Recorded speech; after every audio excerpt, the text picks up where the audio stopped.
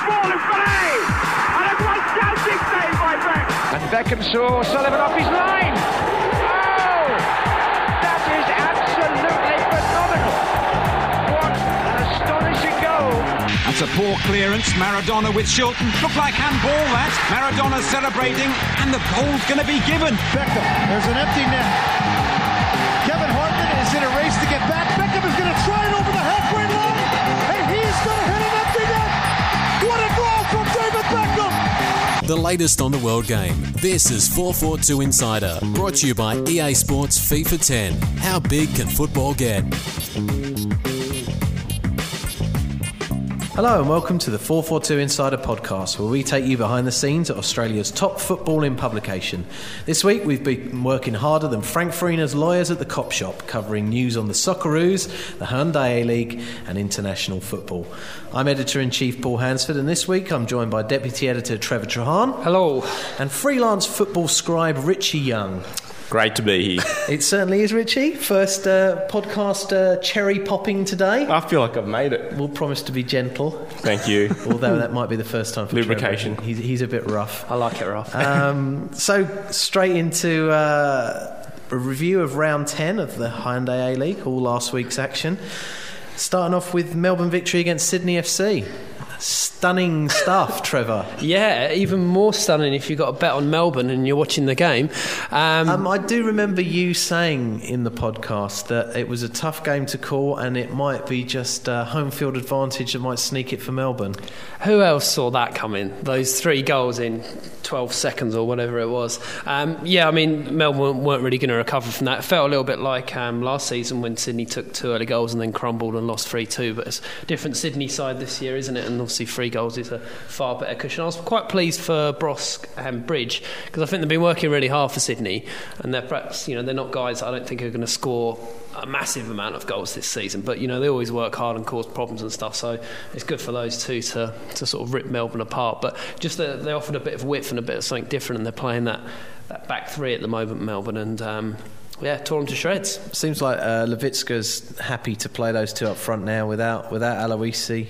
Yeah, Aloisi's going to find it hard to get back into the side. Absolutely awesome performance, I thought. I did watch the game, but it was the joys of parenthood, this one. I saw Broski's goal. Yeah. Thought it was awesome. I was really happy for him as well. First goal of the season. Went to put my baby daughter to bed. She goes down quite quickly, actually. So I went in there, put her down to bed. By the time I came back out, it was 3-0. I was like, what the hell's happened here? Yeah. So I didn't see Bridges' 2 goals until after. But I thought it was also interesting. The 2 of the goals came from headers. Yeah. So I thought they did a good job on Muskie and Vargas in the centre. Yeah, they really put pressure on him, didn't they? And Muskie didn't like Bridges' physical approach, you could tell. But, yeah, I mean, one thing I thought, is that the best ever away performance we've seen in the A-League? Yeah, definitely. Can you think of a better away performance in the history of the A-League? I mean, it was pretty even once. If you took the goals out, like that kind of mad moment, it would have been your prediction, Trevor, of 0-0. But it's. I think that it's got to rank up there as one of the all-time, travelling great performances. And also, what we were saying a few weeks back about Sydney, who were sort of near the top of the table and have picked up results, but I still weren't completely convinced by them. I thought they were it was going to go one of 2 ways. As I've said on previous pods, they were going to kind of get found out or hit their straps. And the last 2 games, the Mariners, when they only won 1-0, they were brilliant and obviously really, really good in Melbourne. So they're looking at a formidable force. They look like now they're at the top of the table and they deserve to be there, whereas before I think they were kind of just skimming through on a few results. The other points I sort of took out of it was Colosimo's just tearing it up. Everyone's talking about Sydney being really composed, but I think a lot of it's got to do with Colosimo just being so composed in the centre of defence. And he brought the ball out a few times and just looks completely like he's just refreshed, isn't he? He brings a good calmness to the team, and you can tell that the other players trust in him quite a lot. And for Melbourne, I think just quickly, I'm a big fan of, but he just doesn't look relaxed. It's almost like he's putting himself under a lot of pressure because he's so desperate to get back into the Socceroos. But he just doesn't look like he's having fun. I think in the last couple of seasons when he's done well, it's when he's, everyone always talks about players who look like they're having fun, but Archie has had that, but he just doesn't look like it at the moment. Playing with a smile on his face is when he's always best. Looks stressed. Well, another team fighting out at the top half of the ladder is Perth Glory, and they had a fantastic result against, always difficult to play against Adelaide United, 1-0. Victor Sikora in the 80th minute. Took a while for it to happen, but Perth are looking like a force to be reckoned with now, aren't they? Especially at home. I think they're kind of similar to what I was saying about Sydney a few rounds back. They seem to be getting a load of good results, but not massively great performance. They had some openly lucky results, as Dave Mitchell come out and said. It's never particularly appealing trying to watch an Adelaide game because they don't really go for it as such, do they? They seem to sort of start playing hoping to lose by the smallest margin possible. Yeah. I mean, they've only got 9 goals in the first 10 rounds of this A-League. Yeah. He won't play 2 up front, he won't go for it, and they're just hoping to sort of creep past teams really, and they're going to get found out. And I think even just at the moment making the finals for them would be an achievement. It's well, personally I think Vidi's done a fantastic job, but the way he coaches is a man trying not to lose his job. I think they're just struggling in front of goal. I don't know if it's the way he's setting up his team to play defensively, and I don't know if it's Lloyd Owusu maybe not getting as many goals as maybe Vidi expected him to, but Tano Valafi played out of his skin as well. Having said that, he had some amazing saves against United, but they're just struggling in front of goal, Adelaide. It's true, and I think Perth could take a lot away from these results. The ones when they're really sort of bashing away, and it might not be pretty to look at, but they're getting the 3 points, and that's the most important thing. There was half-time shenanigans as well. Cornthwaite versus Andy Todd on the halfway line. I thought that was pretty interesting. 2 blokes who wouldn't shy away from a bit of a dust-up, eh? And then moving on Saturday, we saw Central Coast Mariners against North Queensland Fury. 1-1 draw. An early goal, a late goal, and not much in the middle, maybe. What do you think? I can't remember what I said on last week's pod, and I haven't listened to it since, but I swear I said that the Mariners were going to go 1 up, and then the Fury were going to equalise it. It was going to be 1-1, making it an absolutely spot-on prediction. That would be the first time. We might have all to season, that, but I might go back and listen, because I swear that's what I said. Quite a common score for the Fury. They've drawn 5 of their opening 10, so they've drawn half their games, but 4 of those have been 1-1 draws. And Trevor, a fast goal in the A-League, but not the fastest, I believe. Not quite. Yeah, obviously Matt Simon scored after 14 seconds this week, and a lot of sites are reporting it was the... Let's ask Richie, as ex-editor of the Full 90 Matchday programme back when it was good. Some pressure. If you could tell us, can you think of the fastest A-League goal? You do know. It was a player, Louis Brain, and he played for Adelaide United. I think it would have been season 1, because I think he only played 1 season of the A-League. Trevor's face. He's like, you stolen my thunder. Yeah, that was 2 minutes of Wikipedia research out of the window. I think he scored it in about 10 seconds. I can't really remember. 11 seconds. 11. Well, there you go. Way out. I was a second off. That's pretty good. Another little interesting aside from Louis, who only played 17 games in the A-League, but he sort of possesses 2 A-League records, because in the opening round he was the first ever player to get cautioned in the brand new competition 3 minutes in against the Jets. Wow. So he owns that, and then 2 or 3 weeks later they played Melbourne. He scored after 11 seconds, and he now holds a record for the fastest ever goal. So a guy that perhaps you wouldn't know that much about. Where is he now? Yeah, what's he up to now, Trev? According to Wikipedia, he's at Dandenong Thunder. Okay. I'm not sure if I've said that right, to be honest. Dandenong, yeah, maybe. I think Louis also played some sort of junior games for Australia. Okay. Was that on Wikipedia? He did, yeah. He played, according to Wikipedia, again, I have to stress that because it could be complete rubbish. Yeah, he played for the under-17s and under-20, but he's born in Birmingham in England. Well, maybe Vidi should bring him back. Yeah, or maybe we should get him as a guest in on the podcast. We should. He's a record breaker. Definitely. Big shout out to Louis Brain.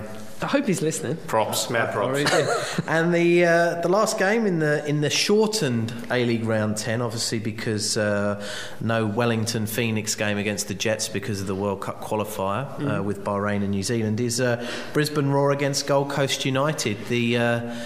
slap bang in the middle of what was a horror week for Brisbane, which we'll get onto a little bit later. But Gold Coast running out winners 1-0. Yeah, I mean, for anyone who successfully made it to the game, it was another disappointing one for Brisbane. Joel Porter stepping up again, no cleaner and Smelts, so he seems to be quite good at that. Another quick mention on the crowd. I'll fill in the void that Andy's left in the pod this week.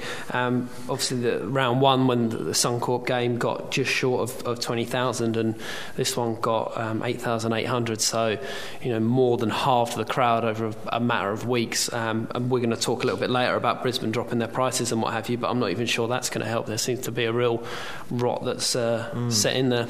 But it's not like Brisbane are playing badly. I mean, they might not be getting all the results that they should have, but they're still one of the more entertaining teams in the league. Yeah, I think they missed... obviously, Frank Farina wasn't there in the game, which was a big talking point, but I also thought they missed Craig Moore, who wasn't there. Yeah. Who obviously is one of the key players for them. But you notice they weren't there. Having said that, Gold Coast, they were missing Jackson Cleaner as well. But I thought they looked a little like they were doing it a bit tough, the Raw, this week. Yeah, I think that obviously some of the stuff happening off the pitch is probably playing on their mind a little bit. But that Gold Coast keep plugging away, and they've had to ride through their own injury issues as well, and seem to have come out the other side of that. And pretty good performance by United.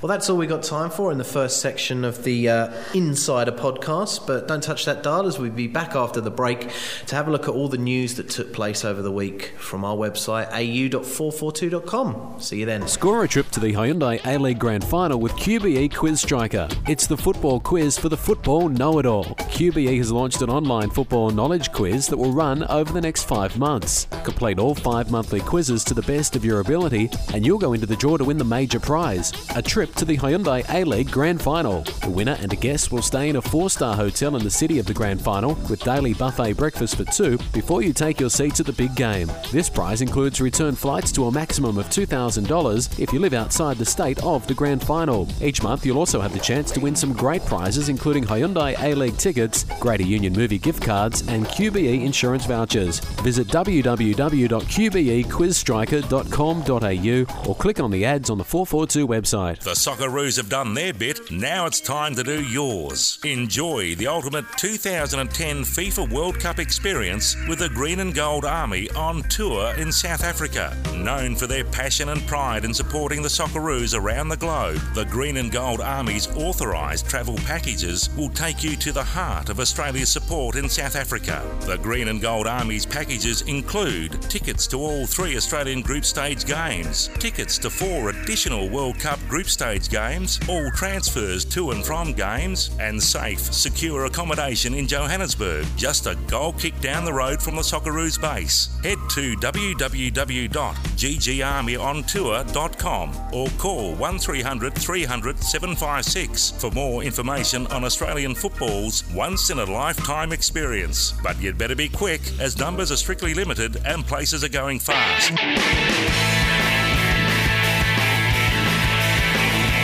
Back to 442 Insider, brought to you by EA Sports FIFA 10. How big can football get? Hello and welcome back to the 442 Insider podcast. And this section we're going to have a look at all the news from the week in football. And obviously the big news was 2 Socceroo games. A slightly disappointing 0-0 draw against Holland in Sydney on Saturday. But more fresh in our minds is the 1-0 win against Oman in Melbourne last night. Again, a bit of a struggle, but we ultimately got the result we wanted. Thoughts on that game, lads? Not really new territory for what everyone's going to say in the wake of the game. There's a little bit of, do we overestimate how good Australia are, or do we underestimate how good the Asian sides are? It's probably a bit of both, really. Because, Oman seem to do okay for themselves, really. And it also goes back to, we did get the result in the end. We got the points we needed. I mean, if we hadn't, I still think it's quite easy as two teams go through out of the 4 teams in the group, so you'd imagine we would have made it anyway, but it would have been pretty tricky otherwise. So you just got to be happy to to get the result. But we were saying in the pod last week that we reckon all of the main players are going to be back for the rest of the Asian qualifiers. I was reading today that's not the case. They're only going to be back for one more of the Asian qualifiers, which is the return leg against Muscat. In Muscat, which means that we're going to call back on the A-League guys, and taking into account that these Asian teams through qualification, as we learned in the Asian Cup in 2007, are better than we think. And there's no point bringing up, well, they're 60 off in the FIFA rankings. It doesn't matter when it comes to games like this and trying to qualify. It is a bit of a concern that when those A-League guys come back in, that they're not going to get the results, and the best team in Asia aren't going to be at the Asia Cup. What didn't you like about the performance, Richie? I mean, for me, what I didn't like was just this constant hoofing up to Kennedy. Yep. And either there wasn't anyone around to catch up, to take on the second ball that he knocks down, or he just didn't get to the ball in the first place. They had a very difficult keeper, experienced, who just dealt with it no problem. And the lack of a plan B was what I didn't like. Would you agree with that? Was there something else you didn't like? Or no, I just don't. Yeah, I think that it is a bit one-dimensional the way Australia are playing at the moment, and it's a bit predictable. They just didn't seem to change much when that wasn't working. The hoofing up to Kennedy, there was no sort of tactical change. I mean, Kuehl he tore him up in the first 10 minutes, and he was a bit of a standout for me. And he did a lot of stuff, created a few chances, but apart from that, there was not much else tactically that was happening for Australia. I suppose one thing to bear in mind of is that Pim wasn't on the sideline. It was Graham Arnold and Henk Doet. So maybe that had something to do with it, I don't know. But I was disappointed by Chippers as well. I mean, other than the fact that he set up the goal, he was pretty anonymous, wasn't he? He nearly gave away the penalty as well, which could have cost us. I mean, great call by Robbie Slater on that one as well, who absolutely didn't see the fact that Chipperfield didn't touch the ball, and basically had an on-air disagreement with Simon Hill about whether he touched it or not, and wouldn't back down. Just going back to that plan B that you mentioned, one thing I would have liked to have seen in the Netherlands game is Australia go behind. Perhaps 1-2, perhaps half-time, 2-0 down, right? So they're coming out for the second half, and they're at home. They're expected to do well. 40,000 people there. What would they do? Would they take off one of the holding midfielders, put someone else up front, or would they push the wingers forward more in the same formation? What would they do? And I don't know. We don't know at the moment. At the moment, you think he's just going to persevere with the one up front and just hope that we get a couple of breaks. But there's not many goals in that team. Even trusted scorers previously looked really quiet against Holland. So friendlies are about learning something new, and we didn't learn anything new. I think with Kennedy in the Omani game, though, he did have quite a few opportunities. I mean, we can criticise that it didn't work, and we only got Cahill. But Kennedy got the ball quite a few times. In any other game, he might have buried a couple of them. Yeah. He had about 3 or 4 good chances. Yeah. So, in a way, it worked. We just didn't get the goals.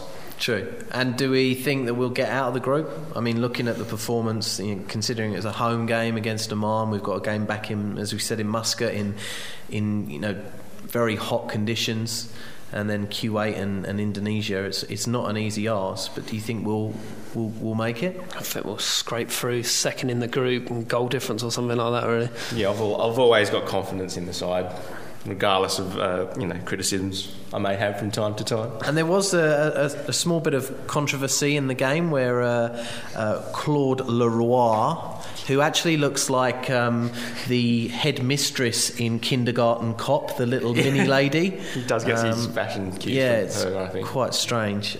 He actually had a bit of an argument with Australian team manager Gary Moretti, and there were accusations of the Omani team being called cheats and stuff apparently like that. it all went down at half time, I think, and Moretti apparently said something to him. The FFA this morning have come out and apologised unreservedly for it. But yeah, pretty interesting, a bit of a dust-up. I didn't think there was anything. I didn't notice anything in the first half that seemed contentious or that would make you want to shout at the... There was definitely far less diving than I sort of expected. A lot of these sides are renowned for diving. I can't remember if they were sort of fiends for it in the Asian Cup, but there was hardly any of it last night. But Leroy did have on his kind of John Lennon circled dark glasses, so maybe he didn't see something that Gary Moretti did. So yeah, I thought it was a funny side note. I also thought a funny side note is Tim Cahill's post-match interview with Mel McLaughlin. If you remember last time when he was in Australia, there was a bit of a controversy, but he was decidedly conversational last night. So despite not making eye contact with her. Yeah, I did notice true. that, but that's which is a fool if you're not making eye contact with Mel McLaughlin. She's very pretty. Yeah, so gorgeous. Hi Mel. Moving on, the other big news of the week after the Socceroo International was the ousting of Frank Farina, gone from Brisbane Roar after being caught for a second time for drunk driving. And do we think that was the right decision on the part of Brisbane Roar? It's hard to know what really went down, what background stuff is going on. We should go for a beer with Frank and find out. He'll be up for one. Yeah, I reckon he'd be up for it. I'll drive though. Yeah, exactly. Well, there's a few points that people are making. Some saying he hadn't been drinking that day. He'd been drinking the previous evening at home with his wife in bed by 10:30. Just had a few wines and what have you, and it's not a big deal. There's other people saying that there's this massive drinking culture at Brisbane Roar from the players right the way up to the top, and they're getting rid of Frank because of that. I mean, they're not facts in it, those. They're just sort of rumours. But in principle, caught drink driving twice, manager of a club, it doesn't look good. Also, he hasn't won anything at Brisbane. I think if he was cleaning up grand finals every season, they'd probably look past it, but he's not, so it's a little opportunity for them. And it's not like they've got a great reputation with connecting with their fans and their base at the moment. It's not like they're the Mariners or something who are renowned for it. Yeah, held in high regard by their fans. It's the prices of tickets and all that thing, like it was the inevitable thing to do. Rado Vidosic takes over. He's the national youth team coach. But there's talk of finding a replacement for Farina very, very soon. And one of the names thrown out was Ange Postecoglou. Yeah, they're saying he'd be quite strict on discipline and what have you, and that's what they need at the moment. The FFA will probably have a say about who the manager is, and they probably have a bigger say than a lot of people like to think or realise. They probably wouldn't mind him getting that because he was part of their setup before. So, yeah, it does kind of make sense. They also said that he was going to come in as a kind of director of football with Farina, so now he's just going to get that top job. I think perhaps if he comes in, he might just come into the end of the season to begin with to A, see how he does, and B, see if they can't get a better, perhaps foreign replacement for next season. Graham Arnold, anyone? Richie? I think I might pass on Arnie. But I think it's interesting for Ange, obviously, if he's going to get this job, because it would be a dressing room that would be a massive challenge to control, I think, because Charlie Miller, Thiago, Moore, they're not little strong personalities. Yeah, they're very strong personalities. Yeah. So it would be a challenge no matter who comes in. Arnie could probably do it. Ange might be able to do it. I don't know. I really don't know. It's a tricky one. Interesting times, whatever happens. To mention him just to infuriate some Raw fans, but Cosmino will be thrown around as a name purely just because he's managed in the A-League before and he hasn't got a job, but the's no way they'll go for him, I don't think. To see that. I'd love to see Cosy back. That'd be great. He'll always get a job somewhere. Staying on Queensland and the Raw, bit of fan power winning out with the reduction of ticket prices. The Raw making an announcement that they have listened to their fans and have reduced the prices accordingly. In a statement, they said under the new pricing structure, average ticket prices have been reduced by 15%. Adult tickets will now be available from $25, and a family ticket, which is 2 adults and 2 children, are just $60. Gold Coast have also reduced some prices as well for family ticket and also for children. So it seems as though fan power is fighting back and being listened to. It's great that logic wins out in the end, I think. Yeah. Still far too much. They're still far too expensive. It's $20 general admission to Sydney, and I went to my first AFL game at the tail end of last season, and that was $20 in. Crowd of 77,000 there, and even though I didn't really have a clue what was going on, it was still good entertainment. A beer and a pie. Look at these prices here. The cheapest one is $25, and they're going up to category A, $42 to watch the Raw. That's still too much, I think. I've spoken to some Raw fans, and I think obviously the feedback has been it's getting also say we just want to see them win. So no matter how cheap it is, we just want to see some more victories, home victories. Yeah. And they've always really struggled at Suncorp. It's an awesome stadium, but the Roar haven't. They've obviously won some games up there, but for home wins, Roar fans are not really expecting them to win these days, and I think that's what really they need to turn around quickly. And one other good bit of news is that the Brisbane home game on the weekend against Central Coast Mariners, children under 15 will get in for free. So kids, find out where your mum stashes the money, go and steal some out of her purse. Well, actually, you don't need to do, because you can get them free. Exactly, you don't even need to do that. Well, just for a drink, though. Do it anyway, or she'll notice that she's not light this week, and then she'll know you're stealing. So do it anyway, so it keeps going. Go up to her and go, I really want to go to the Brisbane game. It's $20 in. Do you mind? Get the $20, and you got $20 spending money. Exactly. And say, the ticket prices are really expensive. Yeah, look, go on 442. Yeah. She'll be like, I know, I read it on 442, so get in free and you'll be sorted out. And the final story is Joel Griffiths with his two-fingered salute being now banned for 7 the Chinese Super League. What a surprise. He's such a nice guy, isn't he? I've never known him do anything like that before. Pretty calm. Yeah, I mean, he's not punching linesmen in the nether But obviously regions. It proves a bit of a headache for Newcastle, because they were hoping that he's actually still on loan, isn't he? Yeah, and they thought they expected him to be staying over there. I think that's going on a break with your girlfriend and thinking, she'll be back at some point, but she's not. She's with someone else now. Just gone off. And it's over. But it might turn out that the Beijing Guan will not take him up, because obviously he'll miss the last 3 games of the Super League season. And then the beginning of the next season. Beginning of the next. And could prove a headache, because they already have a marquee player, don't they? Well, they've got Fabio Vignaroli, so it'll be tricky if they don't want him and they send him back to the Jets, and how they're going to pay for everybody. The most interesting thing I thought was how he got 7 games. Tiago did the same thing here in the A-League, and he got 1 game. Yeah. So culturally, I think, even though we're all obviously part of Asia, that's a big difference. Yeah, definitely lost in translation there. We should have done it in Australia. Yeah. Could we do the final mention on the Frank Farina discussion that we had in the office? Yeah, today? one of our editors thinks he's hot. Yeah, the female editor of Limelight, Arts and Entertainment magazine, thinks Frank Farina's hot, and I've never really thought about it before. I mean, perhaps he's just not my type, but I asked the missus this morning, actually, when we were watching it, and she just sort of went, no, he's not my type, but maybe I could see it. I mean, she's got very, very high standards, obviously, but But maybe he is a heartthrob, maybe modelling next. There's a new career for him. Yeah.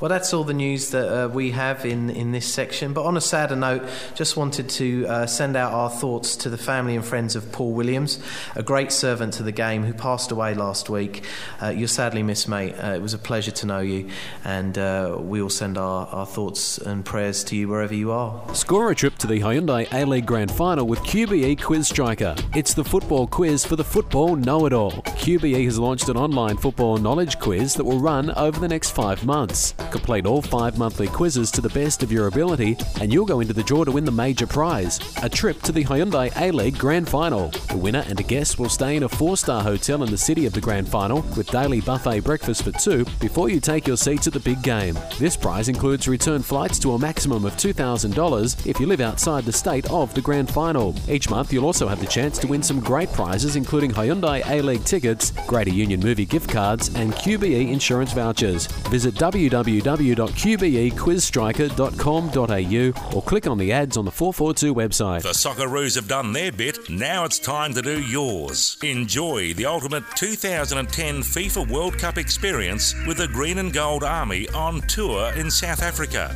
Known for their passion and pride in supporting the Socceroos around the globe, the Green and Gold Army's authorised travel packages will take you to the heart of Australia's support in South Africa. The Green and Gold Army's packages include tickets to all 3 Australian group stage games, tickets to 4 additional World Cup group stage games, all transfers to and from games, and safe, secure accommodation in Johannesburg, just a goal kick down the road from the Socceroos base. Head to www.ggarmyontour.com or call 1300 300 756 for more information on Australian football's once-in-a-lifetime experience. But you'd better be quick, as numbers are strictly limited and places are going fast.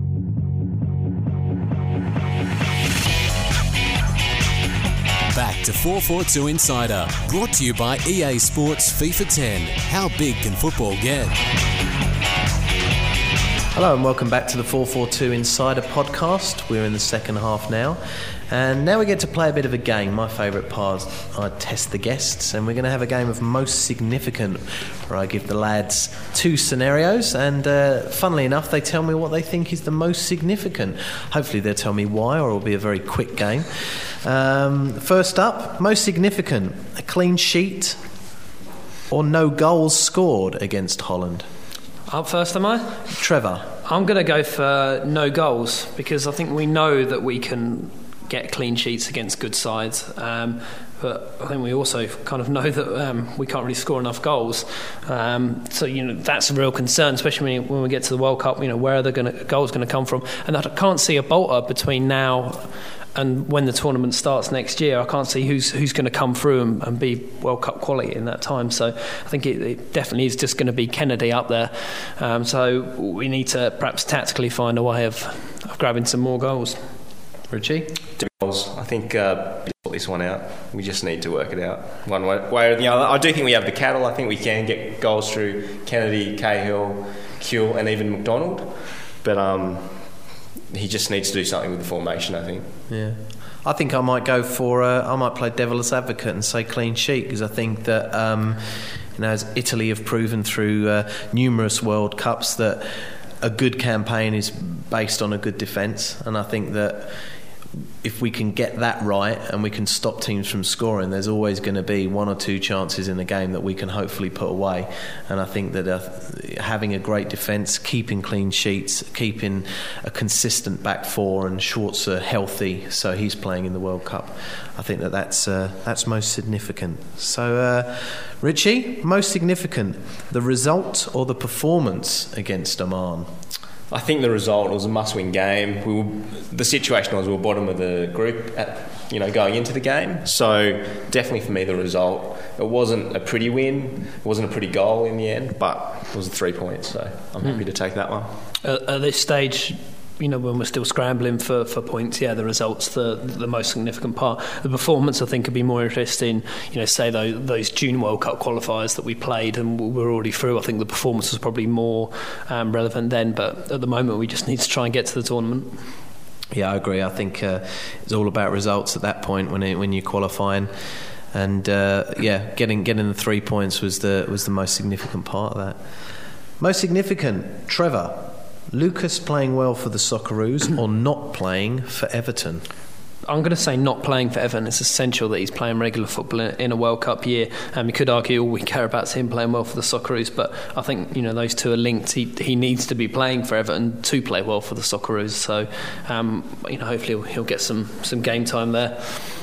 Richie? Playing well for the Socceroos. I think he's had a lot of time out. He's only just starting to play again now, and he did fantastically well, cleaned up so many balls, was composed again in the centre of defence with more. For me, that's the most important. They are linked, but yeah, I think he's got to be playing for Everton. I mean, I was really surprised about how well he's played in the last two games. He had a couple of shaky clearances against Holland at the very beginning that made you think, he's a bit match shy here. But as he progressed, he got a lot better. But I think that as he is the main central defender, the second central defender that plays is going to be kind of playing off him and looking to him for direction. I think that he is going to need to have a few more games under his belt. So I think if he can force his way in, maybe even as a right back when he played at West Ham, not necessarily as a centre half, I think his versatility is a plus point for him. But I think he needs a few more games, definitely. I always felt you prefer him in the centre when he switched West Ham, because whenever he plays fullback, I just don't think he's quick enough, and if he comes up against quick wingers, he tends to get rips up. Most significant, Richie, Vinnie Grella's or Mark Bresciano's injury woes ahead of the World Cup? I think Grella is a too important cog. I know we've got Jednak, Cleaner's already there, and Valeri, but I think that Grella is ahead of definitely Valeri.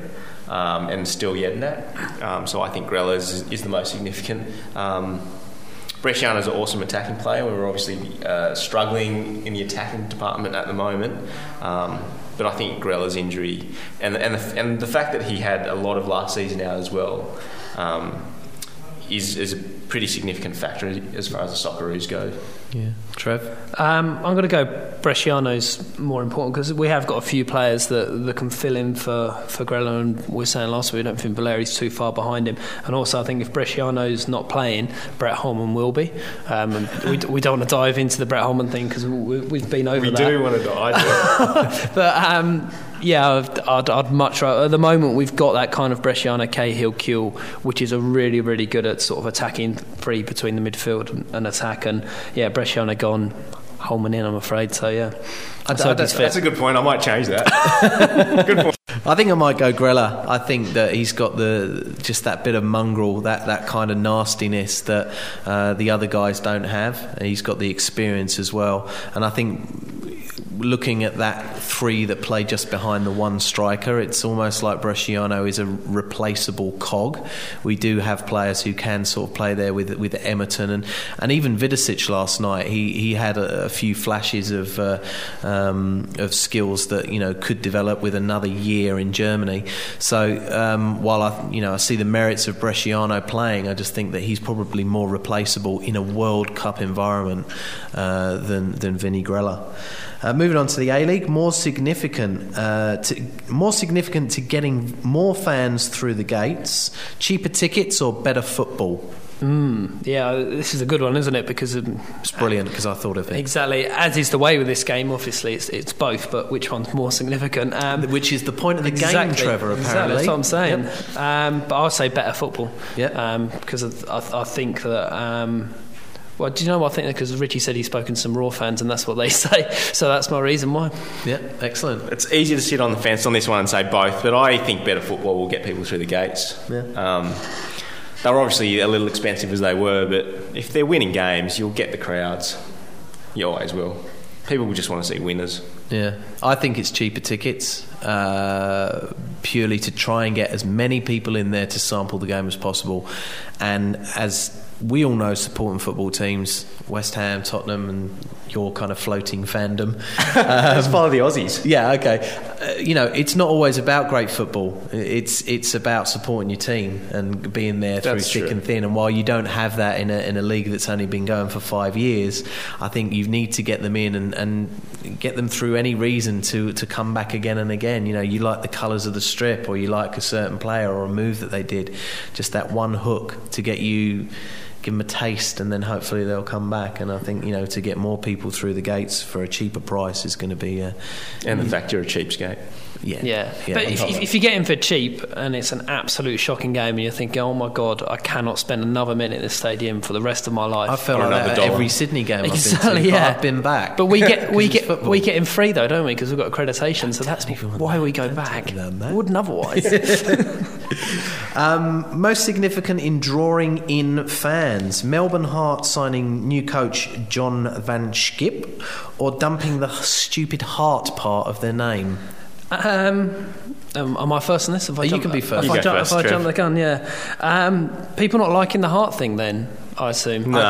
I don't know. I think it's stupid, but I'm with you there. But there's so many other traditional names that haven't been used yet. It seems strange to go for the heart. But on the how do you pronounce this name? John Van Schip. Schnip. All right, okay. I didn't know a lot about him. I don't think many of us did. So he's got a pedigree, hasn't he? I think you'll find that he's a 45-year-old Canadian-born who played over 250 games for Ajax between 1981 and 92, before spending another 4 years at Genoa. Played 41 times for the national team. Excellent. And he's done some a lot of assistant coaching. Was he the Netherlands assistant, Ajax as well, interim coach at Ajax. So another thing, not to turn this pod into just what we think of A-League managers. But when I saw the picture of him, I thought, I've got some, 35-year-old guy who's just retired, not going to earn anything. 45, he's looking great for 45. He does look great. Really does, doesn't good he? Skin. Oh, yeah, I don't know what he's... You think he's better looking than Farina? Yeah. What about Claude Duarte, Omani coach? Yeah, I'll tell you what, it will look like Cosmina by the end of the season, trying to... Tell you what, the Limelight editor will be straight after him. I wouldn't blame her, though, on this one. I can see that, but Farina... And more significant... I think they should dump the Heart. I think it just sounds like US sports, There's some gridiron teams with kind of names like that. I'd like to see them dump it. I think they can find something a bit better than that. Definitely, and get the fans involved, as we've found the fan power. Good luck to Van Schip for the season, though. I don't think I answered, did I? But I'm going to go Van Schip as well. Okay, great. Well, that's the end of most significant. But join us after the break. We'll be reviewing all the games in round 11 and having a look at the World Cup qualification, who's in and who's out. So join us then.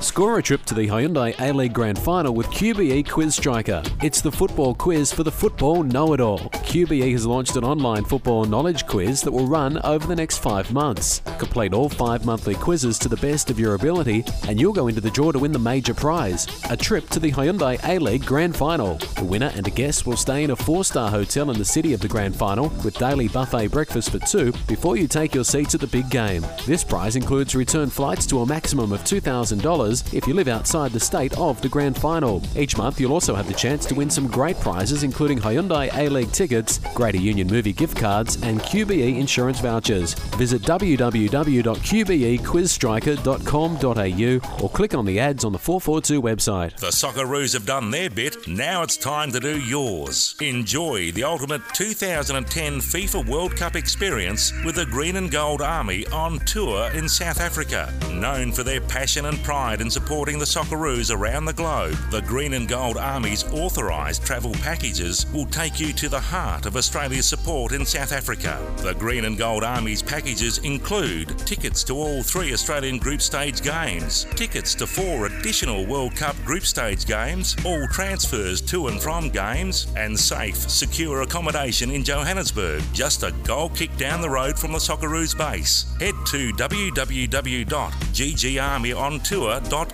or call 1300 300 756 for more information on Australian football's once-in-a-lifetime experience. But you'd better be quick, as numbers are strictly limited and places are going fast. Back to 442 Insider, brought to you by EA Sports FIFA 10. How big can football get?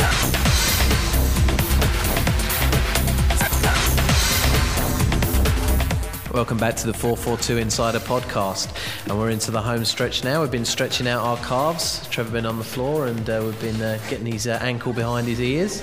This isn't helping after all the chat about the managers as well. This is making it sound even worse. Yeah, I know, but it's just the way it's got to be, Trev. Before we go in and have a look at the round 11 of the Hyundai A-League, we're going to have a quick look at the qualification in Europe and South America for the World Cup. All the games finished last night, and the direct qualifiers and the teams going into the playoffs have been decided. As it stands at the moment, Denmark, Switzerland, Slovakia, Germany, Spain, England, Serbia, Italy and the Netherlands all went through automatically. And we have Portugal, Greece, Slovenia, Russia, Bosnia-Herzegovina, Ukraine, France and Republic of Ireland are all in the playoffs. Two-legged, November the 14th and the 18th, and the draw's going to be made on Friday. But Trev, we were talking about the seeding of said playoffs, and a little bit of machinations behind the scenes by FIFA to make sure some of the big teams get a good chance of going through. I think, FIFA and probably UEFA as well, if you look at the Champions League, they're all very paranoid about having the best teams at the tournament, well, what they term as best teams as, the most famous, the most popular nations, really. the way they kind of seed the playoffs is so that they're going to kind of get a slightly easier ride, and we're not going to end up being like France and Portugal both in the playoffs, right? That I don't think can clash against each other. No. So we'll take the point of Ireland, who haven't lost a game in qualifying, but won't be seeded, and then much likely to take on a far bigger nation, and I'm sure FIFA will be hoping that they lose that. And it's just the way that they do it, just to make sure that the best nations at the World Cup. And part of me goes, well, that is good, because I do kind of want everyone to be there, because the whole point of the World Cup is this sort of showcase. But there's another part of me goes, well, do you know what? If you haven't won enough games, then you don't deserve to be there. Don't deserve it. Yeah. Richie, there were a few teams that didn't make it. Yeah, for me that was a big thing. You nearly fell off your seat off air, didn't you, when we found out? Tell us about some of the teams that won't be going. Well, Sweden was a big shock, I thought. They've got Ibrahimovic. I'm a bit of a fan of the big striker. They're not going through, nor the Czech Republic. Turkey didn't make it through, and they always do well in the big tournaments, don't they? They've done last World Cup and the European Championship. They punched above their weight many times, but they won't be there next year. The Ukraine didn't make it either. Oh, Ukraine did, and Croatia. Oh, sorry. Yeah. So Ukraine just went through. Croatia didn't miss out, which is rivalry last time. I would have liked to see them again in the next tournament to see how they went. Yeah, they're a decent team, and seems as though there was a worry at one point that the two best players in the world weren't going to make the tournament because Portugal and Argentina were struggling. Portugal. That's the football team. It's like the Socceroos. They're called Portugal. Portugal actually came strong at the end and qualified for the playoffs. And we just got news over the iPhone wire that Argentina have won and got an automatic qualifying place. Yeah, they've scraped through, and Uruguay will go into a playoff probably against Costa Rica. And Uruguay, how much they love the playoffs, so they're probably lost on purpose. That's how much they love them. And so it means Messi's in. So Messi is in, and have to wait to see. I mean, Ronaldo's picked up an injury, so he's out for a month. So it's going to be touch and go if he's going to be fit to play in those Portugal playoffs. But I'm sure they'll inject him with something to make him fit enough for the game. There is one player I've noticed won't be there, John Hutchinson from the Mariners. Malta did not make it through. I cannot believe they didn't even score, did they? I don't think. No, not a single goal. No, honestly, in all seriousness, I do like Hutchinson. So it would have been obviously awesome to see him playing for Malta over there. Yeah. They did draw. For anyone who's wondering, Malta did not make it. Oh, that's not bad. And obviously, our friends in New Zealand stand a really good chance after their 0-0 draw in Bahrain. But I didn't see the game. You attempted to watch it, didn't you? But I did, yeah. The combination of the bad camera and the bad accents, I had to stop after about 10 minutes. And it wasn't so much the accents, but it was obviously just like two blokes in a bedroom who just like this podcast. Like our podcast. Was it Trev doing it? Three of us. It actually would have been just as bad if you had to listen to us talking about a game. There's been a little bit of a backlash on that game because obviously they're not two teams that are probably going to win a single game when they make it to the World Cup, and everyone's sort of saying it was an awful 0-0 draw between the two potential whipping boys of the World Cup, which is perhaps a little bit harsh, but probably true, isn't it? Yeah, I mean, if you see as Richie was saying, the likes of Croatia and Sweden not making it, and Bahrain and New Zealand, like Bahrain or New Zealand going through, but it's the World Cup, and it's where you qualify from, and it should be all inclusive. So that's right. Good luck to the fellas anyway. But moving on to matters more local, round 11 of the Hyundai A-League. We'll go and have a quick preview of some of the games coming up. Tomorrow, 7:30 local time, 8 o'clock Eastern, is Adelaide against Sydney FC. Adelaide at home. We've talked about how maybe not boring, but how they can kind of close off a game quite easily and not be the best for a fan. How do we see that one going? I think Sydney is going to get there. I think they're starting to build some momentum now. They had a couple of hiccups, but I think they're going to get a bit of a roll on now. And I think Brosk and Bridge, after last week's sort of breakthrough, scored a few goals. I think they're going to go on with it. I think those two guys are going to be key going forward because that's where they were struggling beforehand. Seems as though those goals are could be just the kind of antidote for them, that they're just going to give them confidence now as a striking team. Yeah, exactly. I mean, they're both quite similar players, aren't they? Similar age, Aussie guys, loads of potential when they're young, and they haven't really kicked on to anything more than sort of decent A-League players. So it's good to see them, playing well together.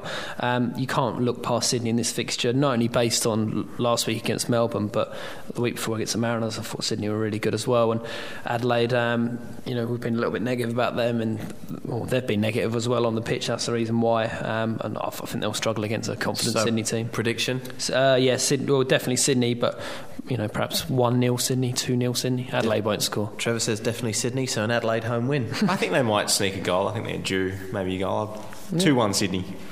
Okay, and then Saturday sees the early game, Brisbane Roar against Central Coast Mariners. The manager, coachless Brisbane Roar now. How do you think that's going to affect them against a well organised? If they're nothing else, they're well organised, aren't they, Central Coast? Well, it's a weird phenomenon when they get a new sort of manager in. They always tend to win the first couple of games, so that effect might come in, but it depends obviously who they're going to get and when that's going to happen. But the Mariners are just so hard to beat, I think. If Matt Simon plays well, and they're just hard to break down. They're pretty good across the park, so I'll go with the Mariners, actually. They seem like Adelaide with the Mariners seem like Adelaide United with a striker who can score in Matt Simon, don't they? The thing is about Brisbane, they may be managerless, but as to the point we were making earlier, they've got a lot of on-field leaders. They've got a lot of characters in their team, so they're not going to. They've got young players too, but they're not going to wilt under not having a coach and there being a bit of controversy. If anything, that might pull them closer together. So I fancy them to win that one. Actually, I think they'll turn over the Mariners at home. Okay. Second game on the Saturday, 7:30 local time, 8:30 Eastern. North Queensland Fury against Wellington Phoenix. Two teams obviously at the bottom end of the table, struggling to try and break into that, at least the sixth spot, which is the playoff, the last. Out of the two of them, who do you see winning this one, and who do you see kind of making it? No winner. It's impossible for this game not to be a draw. It's the most certain draw in the history of football.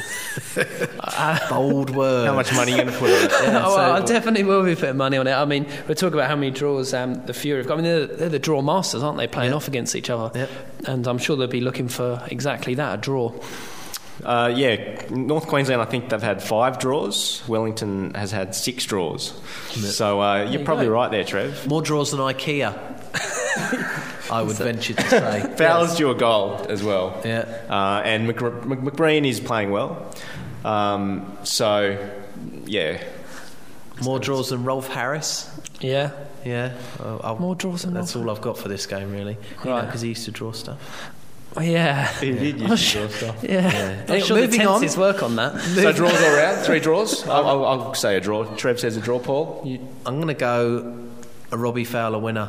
That is a la the Sydney game. Just a burst of brilliance from Fowler, which would change a 0-0 draw into a 1-0. The touch from God. Fury win. Going on to Sunday.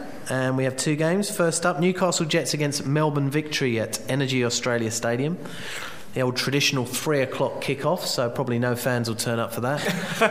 But how do we see the game going? I think Melbourne have bounced back, so I mean it would have hurt losing 3-0 to Sydney, and they were looking really good in the previous weeks as well, so I think they were as shocked as everyone else to get done at home 3-0 to Sydney. Newcastle Jets kind of showed a little bit of promise, few results early in the season, but they've really fallen away now. They have got their young players back after their heroic actions at the Under-20s World Cup, so they'll have Hoffman and Rooney back up front. They've desperately been lacking a striker, so that'll probably help them out, but still Melbourne edge them, I think. Yeah, you think maybe the key to that would be the return of the youngsters, a bit of pace injected into the Jets forward line and giving the creaky Victory defence a run for them. I think something after last week, but it's all in the bounce back. But I think Ernie will get the Steely resolve back into the side. Melbourne do always struggle in Newcastle though. Traditionally they've I think mainly lost and drawn. They haven't really had much success up there, but I think they will get home this time. Newcastle I think they're just looking a little bit average at the moment. Yeah. And the final game, arguably saving the best for last, Gold Coast United against Perth Glory up at Skilled Park. Battle of the top couple of teams after Sydney. They're the two more interesting sides for me this season, for sure. Yeah, Perth just looks so rejuvenated, I think, and the crowd's coming back. I'd like to see Eugene Daddy start for Perth. That's incredible that he's kind of fallen. I know they've signed some good players, but he wasn't even making squads, was he? Match day squads and stuff. Yeah, he's been playing Yelich up front. But Daddy he's been excellent the last couple of seasons, so I'm not sure what's going on there and why he's not getting that much game time. He did come on and set up the winner last week, but I'd like to see him play. And I'm going to go for a Perth win, actually. Okay. Interesting prediction. I'm going to go Gold Coast all the way here. I think Perth, when they have picked up away results, like I was saying earlier, they've been quite lucky. Gold Coast are going to have Smelts and Cleaner back. All about Gold Coast, I think. Yeah, I think it'd be a good gauge of where Perth actually are at, because we all know that they're a great home team, but if they can pull out a result against Gold Coast at their place, I think that they could really be a force to be reckoned with going forward into the playoffs as well. And cheap tickets. Cheap tickets. Yeah, getting in there. And I'm covering the games this weekend, so I might have something mildly informed to say in next week's podcast. And log on to au.442.com and check out all Trevor's fantastic work over the weekend. My brilliant coverage of all 5 games, yeah. There you go. Well, thanks very much. That's all we've got time for in this edition of the 442 Insider Podcast. Thanks very much to Simon, our producer, for making us not sound too loud and editing out all the rubbish bits. Don't forget, you can listen to us on the interweb, au.442.com, or subscribe to us on iTunes. Thanks very much for listening, and don't forget to check back in with us next week. 442 Insider is a Helms Media Solutions production. Visit helms.com.au to find out more about our services.